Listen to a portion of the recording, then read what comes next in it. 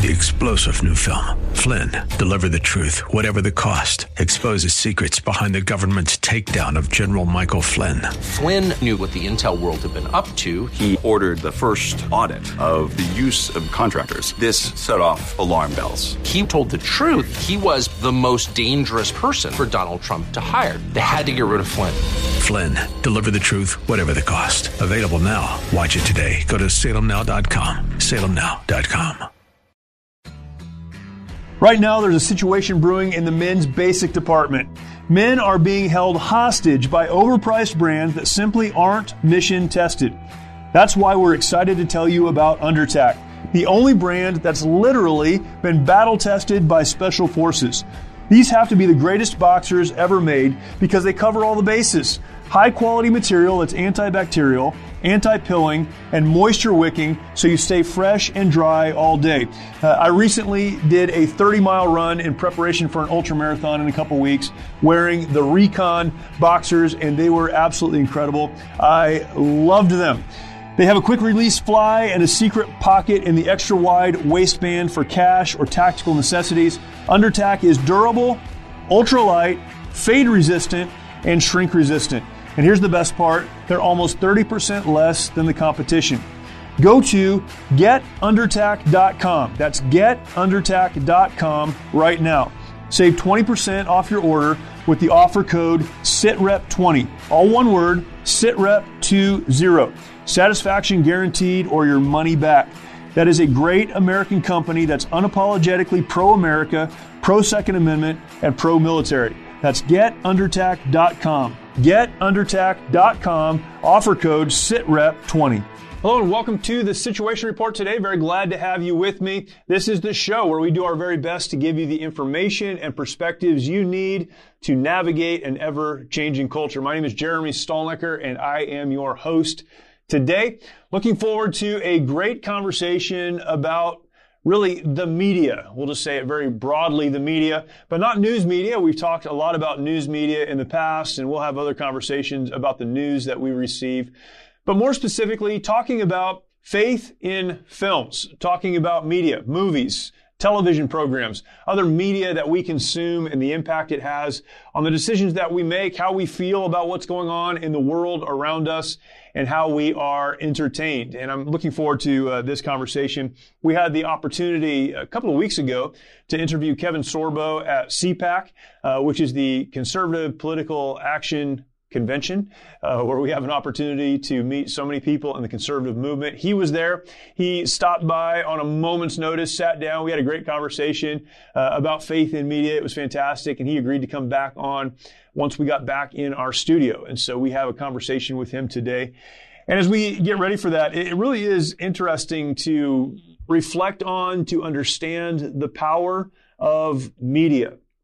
And again, we can talk about the news, we can talk about all of those things, but the power of television, the power of movies, the influence that those things have on our lives. And we're seeing that every day now.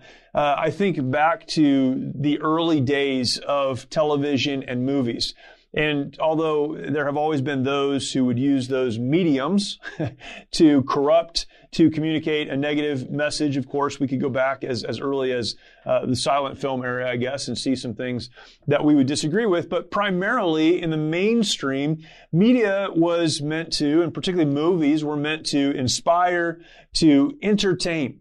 That was the goal. It was to entertain. We could look at television programs of the 30s and 40s and on into the 50s, even the 60s. And we know that so much of what we consumed or what our parents and grandparents consumed was intended to entertain. And if it could also deliver a positive message, that was fantastic. We always talk about shows like Leave It to Beaver, where the family unit was so important. We talk about these stories that are meant to encourage family connectedness and to encourage character and morality and values. These are the stories, the television shows that were prime time. This is what families were watching. We could talk about other shows like Father Knows Best, of course. One of my favorites, one of our favorites in our home is probably everyone's favorite, The Andy Griffith Show. Andy Griffith Show was so influential. And it was influential at a time when the world was really, in many ways, spinning out of control, as it feels like it is now. The war in Vietnam was just kind of getting started as that show was beginning. We were coming out of the Korean War. That was on the heels of World War II. All of these things were happening. And in the midst of that, we have this very wholesome show about a small community, about people that cared for one another. There was always a lesson of moral value or character building. All of these things happened. And so it was in so many movies. Movies coming out of World War II were always about patriotism and heroism and those who went and did very difficult things. They were inspiring as much as they were entertaining. And then something happened. There was a shift that has taken place, and we may not be able to put our finger on it now, but we could go back to the end of the 50s and into the 60s. And as the Cultural Revolution was happening, there was a revolution taking place in film as well. We could argue, of course, that there was communism that was influencing film as early as the 30s and 40s. We could talk about those who had an agenda long before the 60s. But really, that was brought to us in the 60s, the early 60s, the mid 60s, and certainly into the 70s, where the messages of morality and the messages of character and the messages of hope and those stories that were intended to inspire really were few and far between. It was stories where there was a hero, but kind of the anti-hero. He was a bad guy, but he fought other bad guys, and so we celebrated him. So many movies and so many television programs that lifted up that anti-hero idea or ideal. There were many films coming out of the Vietnam War that talked about what happened in Vietnam, but not in a positive light, of course, not as it relates to patriotism or the hope for America, but the negative things, the difficult things, the brokenness. And so much of that now was consuming media. We came into the 80s and it seemed like there was a resurgence of family values. A lot of things happened in the 70s. The moral majority rose to what was a present and apparent majority.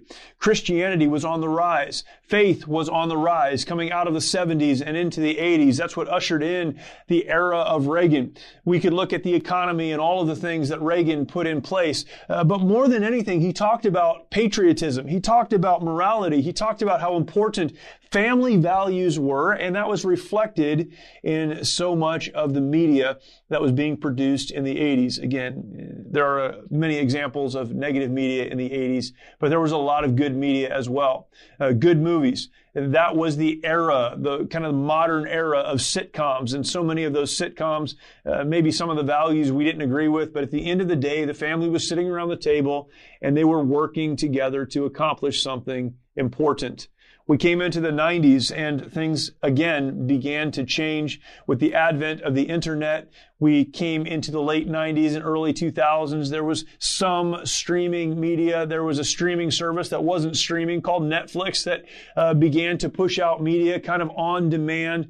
When we saw the on demand aspect of media, what we saw was a proliferation of film. That had very little to do with entertaining and a lot more to do with just simply consuming our time. Values that matter to us, those Judeo-Christian values, morality and character and family, were no longer the primary values.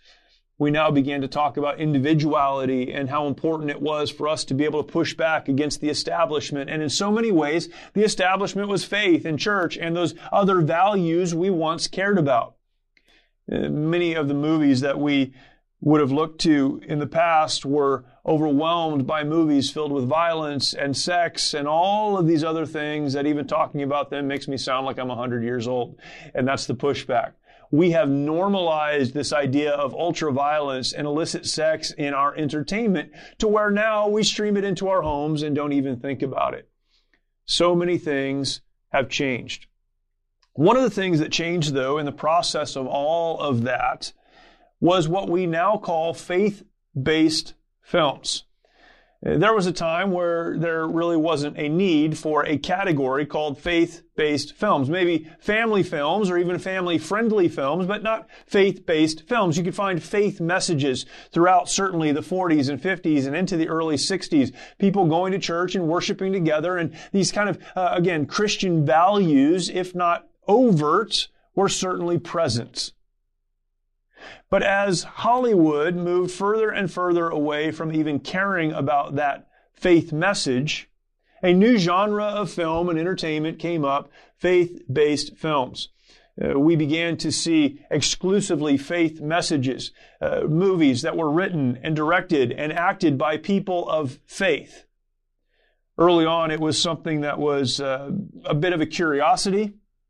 It was something that Hollywood would have looked at and dismissed because the studios had control over what was produced, and independent films did not have a market or the ability to get to market.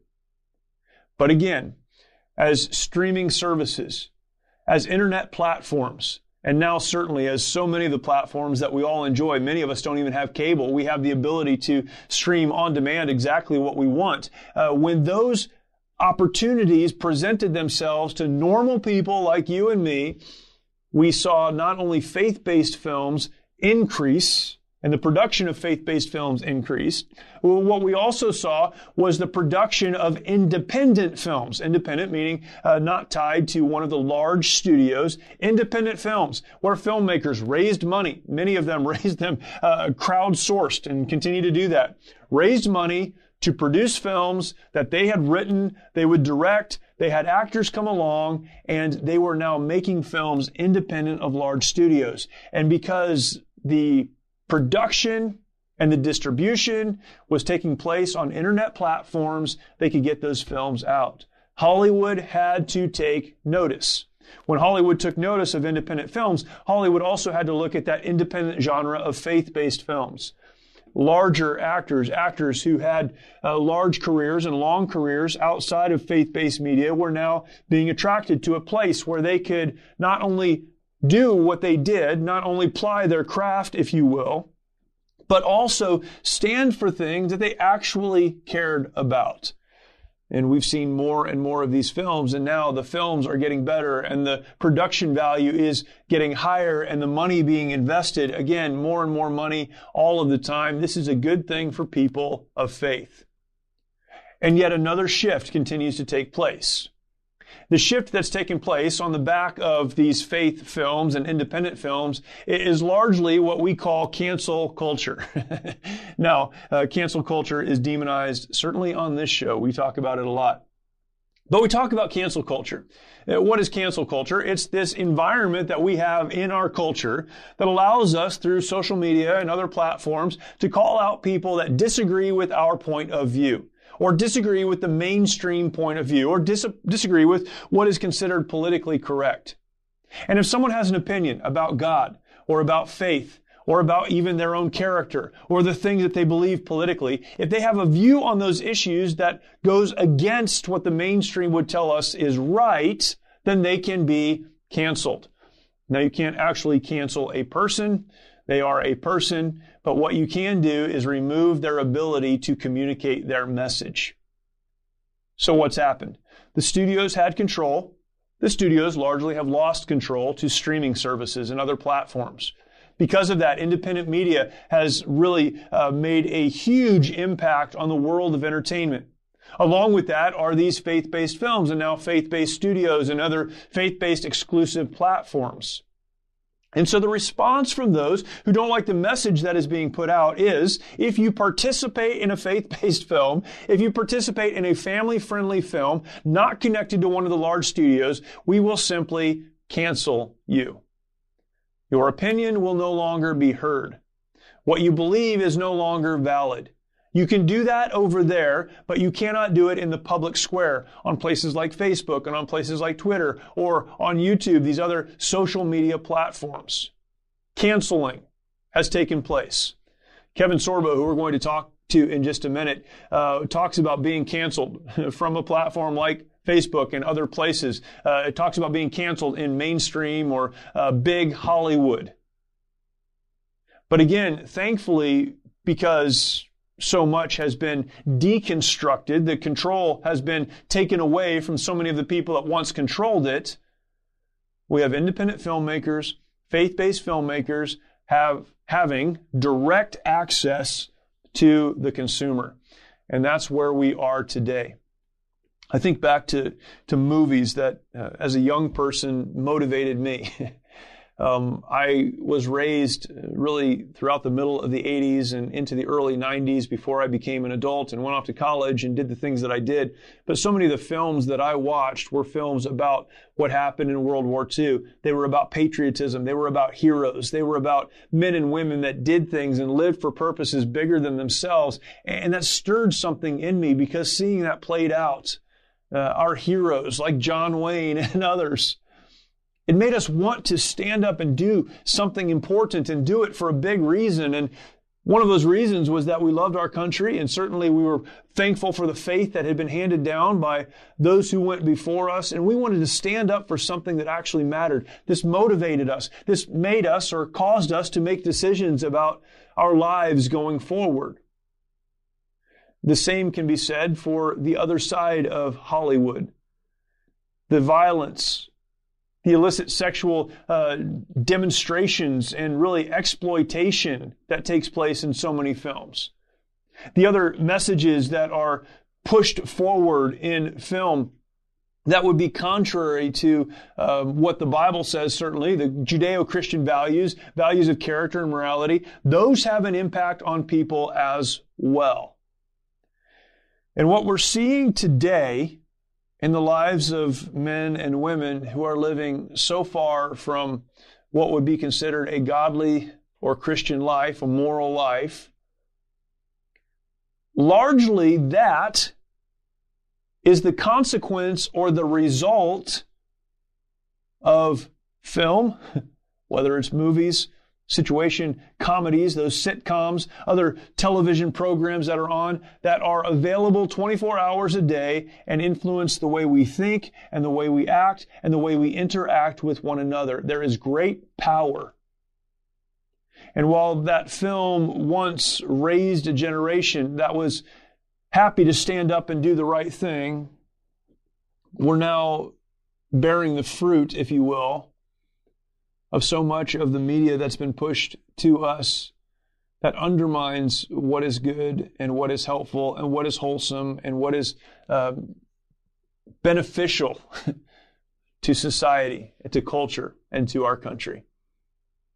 So the advent of faith-based film, the advent of family-friendly film, we know will also motivate the feelings and thinking of people who want to live lives in line with their created purpose.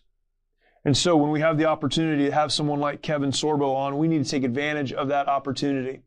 When we have the advantage or the opportunity to talk about these films that some of them aren't even explicitly Christian, but they hold a message that is one we can get behind. We need to get behind it. And if Christians will support these films, if people who care about the future of our country will support these films and get behind these films, we can change culture. So many have understood that as we control entertainment, we control culture, and now we have the opportunity to take that back and control entertainment in a way that will control or at least motivate or inform culture in a way that is positive rather than negative. I am so thankful for the opportunity to speak once again to today's guest who can break this down for us. Also an entertaining conversation. We get to learn a little bit more about his early days on Hercules, and that's where most of us first met Kevin Sorbo. But thankful that he would come on and talk about these things, that he's so open and so honest about his own journey and his experience in Hollywood. And as you'll see in just a moment, he has no problem calling out to those who are really seeking to, and in many ways are, undermining the cultural values of the United States. Very grateful for our guest today, Kevin Sorbo.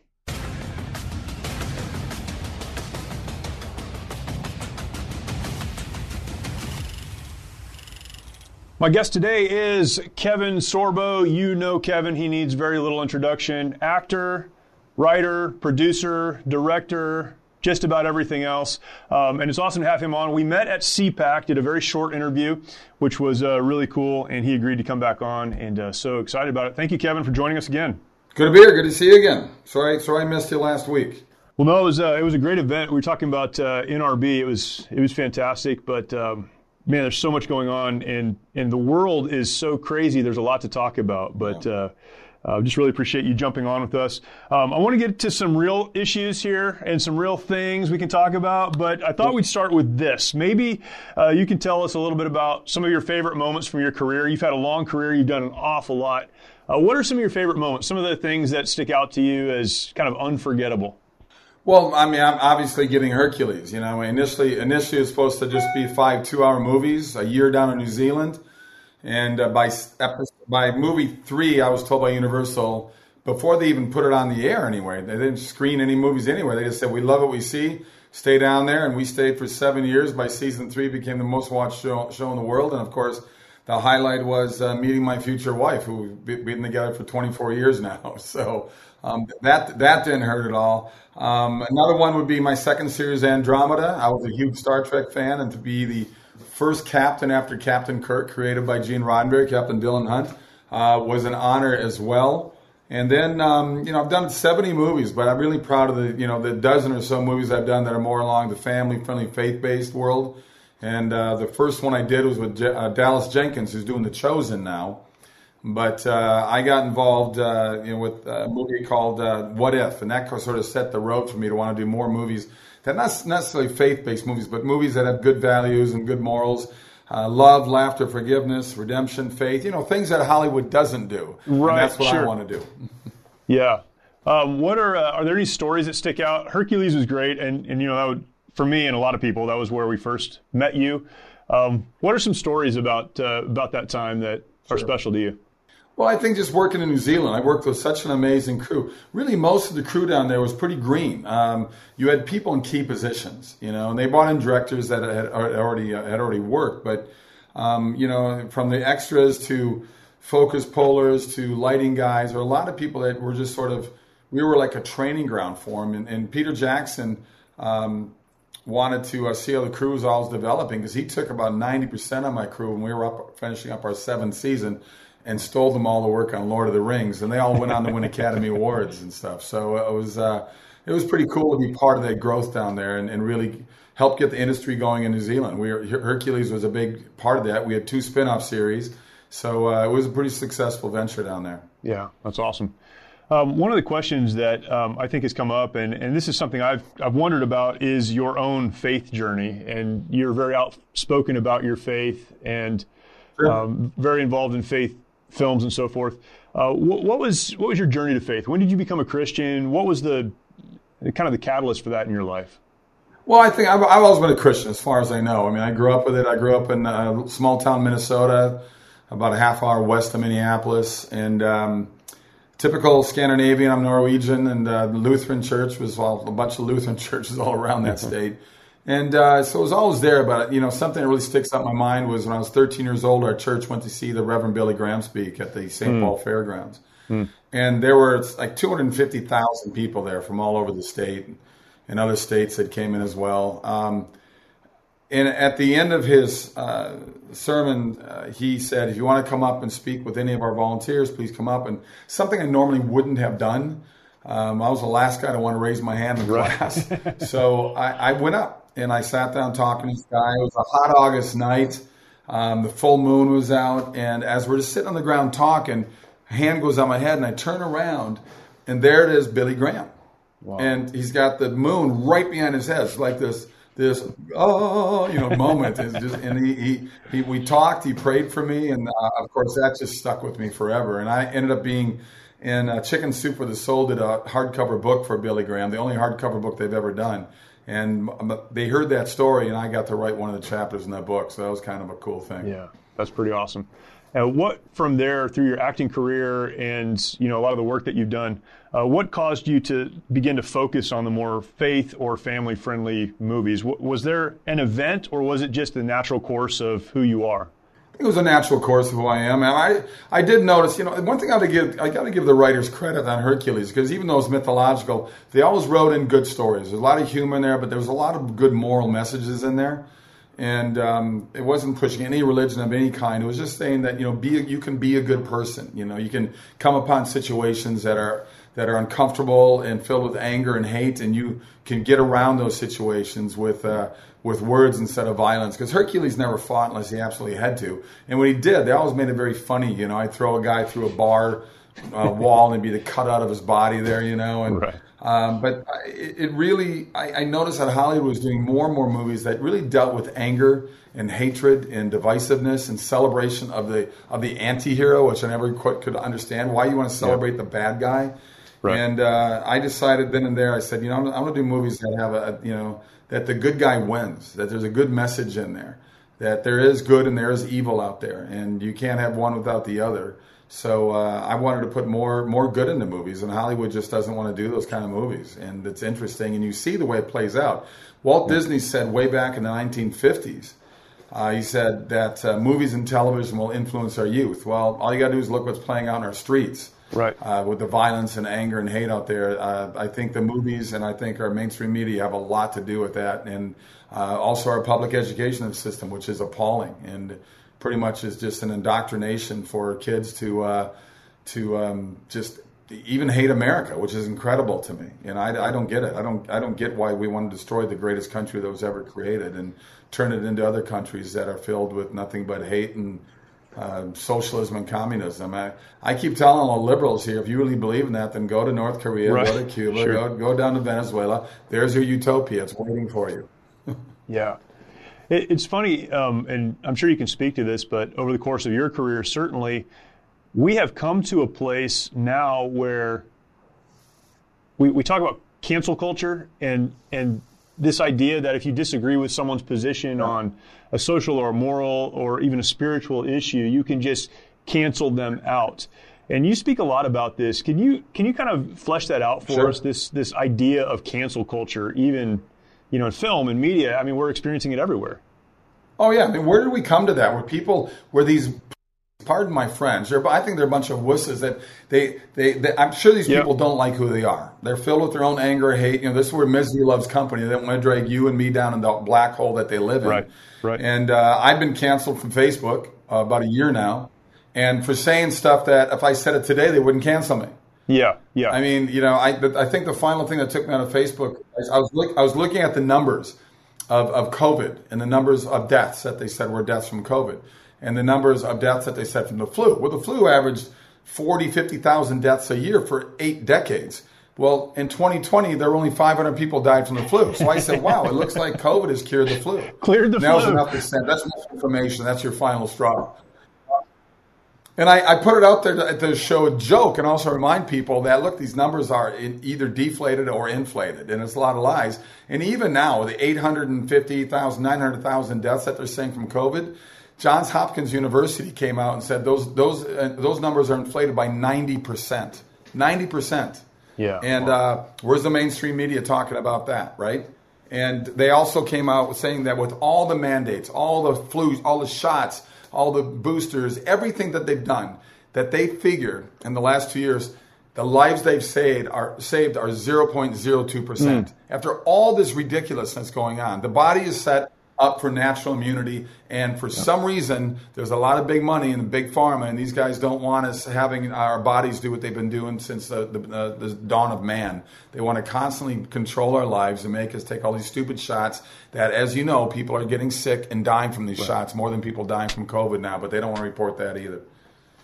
When you look at the movie industry, do you believe that, kind of these A-list actors, maybe even, some lesser-known actors, that they really buy into the agenda that they have to support, they have to get behind, these movies are promoting?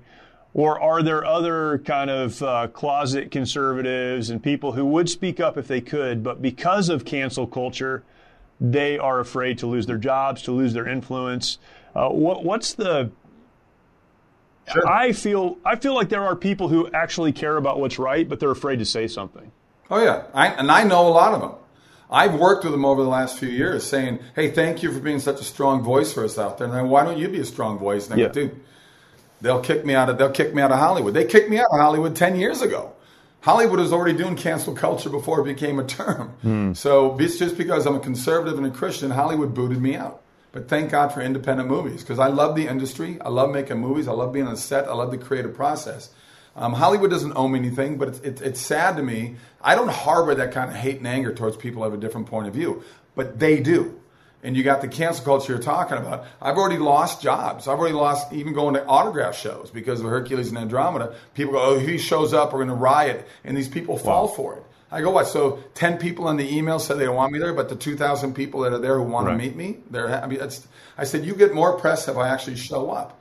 And these punks aren't going to come up to me anyway. They don't have the balls to come up and face me. They know who I am. Right. I would love to meet the people that at least meet my accusers and have a civil conversation, seriously, because I'm trying to figure out the way these people think. So it's frustrating for me. It's frustrating that so many other conservatives out there won't speak up. I tell people all the time at speaking events, I'm not here to wake up the sheep. The sheep are lost people. I'm here to wake up the lions. That's what we need to wake up. Yeah, that's good. Do you think that there will be a shift in Hollywood as, things like, I think you put this on Twitter a couple of days ago, that there are no more conspiracy theories because they've all come true. And even Hollywood has to look at some of what's happened and go, we can't keep pushing that message because it's clearly not true. Will they ever come around, or is there something bigger that they're pushing? And it's very confusing to understand their agenda. Do you think they'll ever kind of moderate, become, more not conservative, but maybe middle of the road? Or are they just so far gone that that's what we can expect? I think they're so far gone. I think the only thing that's going to save the industry is really more and more independent movie producers out there. They're saying enough is enough. Hollywood is so entrenched into the BS of their own agenda. And it's all about fear and control, just like the government, right? Fear is their biggest weapon. I still see people walk around in their cars with double masks on. They've already come up with masks are completely useless. But I think Hollywood and I think the airlines are going to hold on to that control over our lives for as long as they possibly can, even though it's been proven now that masks do nothing. They do absolutely nothing. But we got to, to me, I keep telling people we got to fight back. We can't be afraid. We can't let these people sit to control our lives the way we do. But Hollywood is just, it's incredible to me. They're making too much money off of it. They're making, if you want to do, say you want to shoot a $5 million movie, you're going to spend $500,000 on these stupid COVID tests. They have COVID people on the set.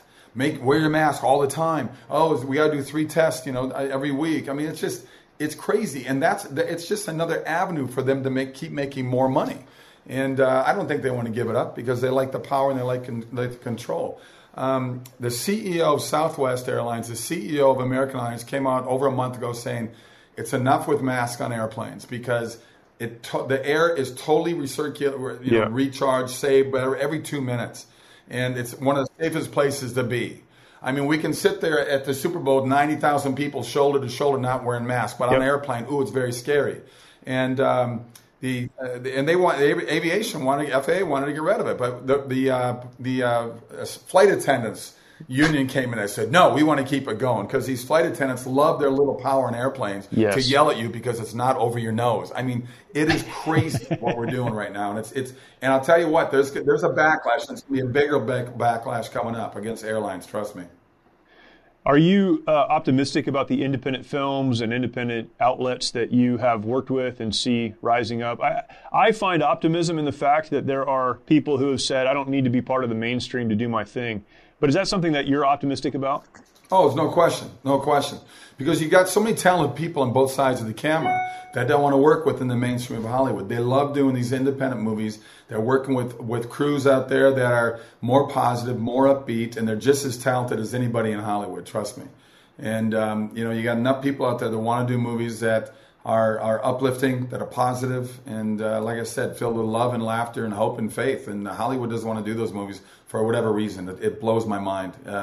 Their ideology is so bent against anybody who wants to send out a positive message. It's just weird. They want to stick with things that are just filled with violence. These are the same hypocrites that, if there's a school shooting, they come out with these A-list actors saying we got to stop it. And these are the same actors that do movies with guns killing 100 people every movie they do. I mean, it's laughable of what these guys do.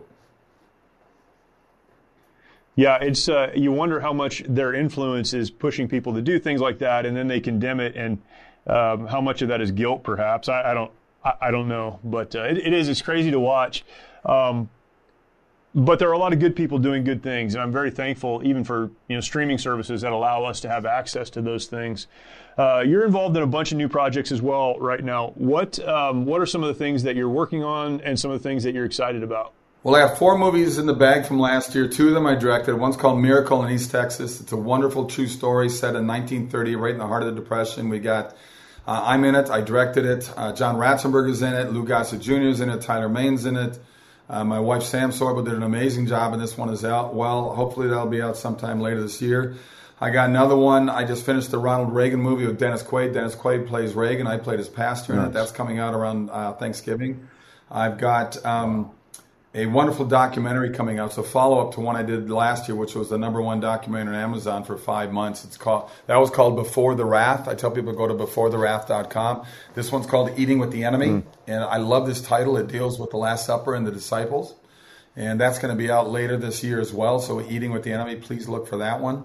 And I just finished directing up in Canada. I directed a movie called based off the Left Behind books. Left Behind books sold like 80 million copies. It deals with the rapture and everything, and this one is called Rise of the Antichrist. Left Behind, Rise of the Antichrist. I just finished my edit, so now it's with the rest of the team to put in the proper sound and music and coloring and special effects and everything else. And hopefully that'll be out by summertime as well. That's awesome. Who wrote Eating with the Enemy? Who wrote that one? Brent Miller. It's a documentary. Brent Miller's company does these things. They do a great job. They're known for the wonderful work that they do. It's just a great movie. Oh, and this one was in theaters for about 4 months last year. I highly recommend this one. It's The Girl Who Believes in Miracles. I'm in the movie with Peter Coyote and Mira Sorvino as well. Really good family movie. And I've always got to plug this one. This one was this one that Sean Hannity funded. It was in theaters for 4 months. It's called Let There Be Light. I directed this one as well. It's a really good family movie. And to get all these things, for all the information, I always tell people to go to sorbostudios.com. It's sorbostudios.com. And you want an autographed copy? We'll send one to you. That's awesome. Kevin Sorbo, thank you so much, man. That was fantastic. Hopefully we can connect again, and maybe the next conference we both find ourselves at, we can sit down and talk again. But thank you for doing it. We were not made to live in isolation. Sadly, many of our veterans feel they need to fight their battles alone. This self-isolation has led to the staggering statistic of more than 20 veterans taking their lives every day. A lot of guys end up drinking, a lot of guys end up losing hope. Some of them will go to the VA and they'll try to get, prescription medications to help with PTSD. They'll get pills for anxiety, they'll get pills because they can't sleep, now they'll get pills for depression. Before they know it, they're taking 12 different medications. And when it's not working out, these guys lose hope, and that's why there's 23 guys a day committing suicide. The mission of Mighty Oaks is to eradicate the veteran suicide epidemic and help our warriors change their legacies. As a result, we've been able to help over 4,000 veterans and first responders by equipping them with the tools they need to live the lives they were created to live. Everything they said just kept hitting me in the heart over and over and over again. It's like all the things that I didn't know that I needed to hear. And I opened my heart to God that week, dude, and I've been a different person ever since.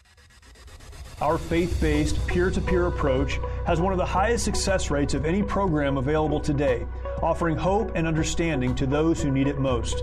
We provide our programs and resources, including travel, at no cost to our warriors. I remember talking to a licensed social worker who actually handed me a pamphlet to Mighty Oaks. So I went. And I'm glad I did. By aligning their lives to biblical principles, these men and women are able to lead their families, their communities, and our nation. Our mission is to serve and restore our nation's warriors and families who have endured hardship through their service to America, and to help them find new life purpose through hope in Christ. It's your generosity that can make a difference in the lives of the men and women who have fought for our country and our freedoms. Now that they're home, don't let them fight alone. Learn more at MightyOaksPrograms.org. Another great conversation with Kevin Sorbo. Thankful that he would come on not once, but twice. And really very grateful for his stand for family values and for faith. He really has been on the leading edge of that. And man, you don't see that very often. And it's great to be able to have that conversation. Very thankful for him, thankful for what he's doing. And I highly encourage you, if you are not already, to go and watch so many of his recent films. And watch out for his films that are soon to be coming out. He talked about these things, and we'll promote those out, of course, as we have the opportunity to do that as they get closer. And just a big thank you to Kevin for coming on. For those of you that are listening to this podcast, make sure that you are subscribed. Whatever platform it is that you're listening from, make sure you're subscribed. That is the only way you'll be notified when new episodes are pushed out. And we have episodes coming out at least 3 times a week. Want to make sure that you're getting those as soon as they do. So go ahead and subscribe there. Also, you can go over to the Salem Podcast Network and find this podcast and so many other great podcasts there. Over the last couple of weeks, we've had the opportunity to interview many of the podcast hosts that are on the Salem Podcast Network, and I'd encourage you to check that out. And that would be awesome as well. And I will remind you, as I do often, if you are interested in the work of the Mighty Oaks Foundation, and we talk about this a lot, please go over to mightyoaksprograms.org, and you can learn more about the work that we do with veterans, active duty service members, and first responders. And would love to have you connect there. Reach out to us. Let us know if you have any questions, and we'd be happy to answer those for you. Again, thank you for watching. Thank you for listening, and we will talk to you next time.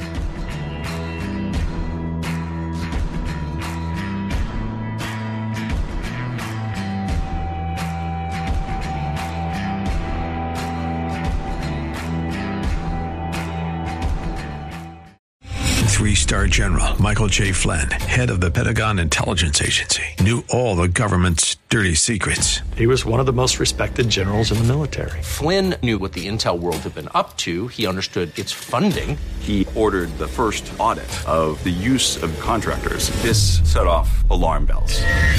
The explosive new documentary, Flynn, Deliver the Truth, Whatever the Cost, uncovers the facts behind this scandal. Flynn told the truth. He was the most dangerous person for Donald Trump to hire. I find out the worst enemy that I'm going to face in my life is right here in America. They took my assessment and they wanted me to change it. And I was like, I'm not changing it. They had to get rid of Flynn. With in-depth interviews, archival footage, and never-before-seen personal records of the man behind the headlines. I just felt like I was drowning. Flynn, Deliver the Truth, Whatever the Cost. Available now. Watch it today. Go to salemnow.com. salemnow.com.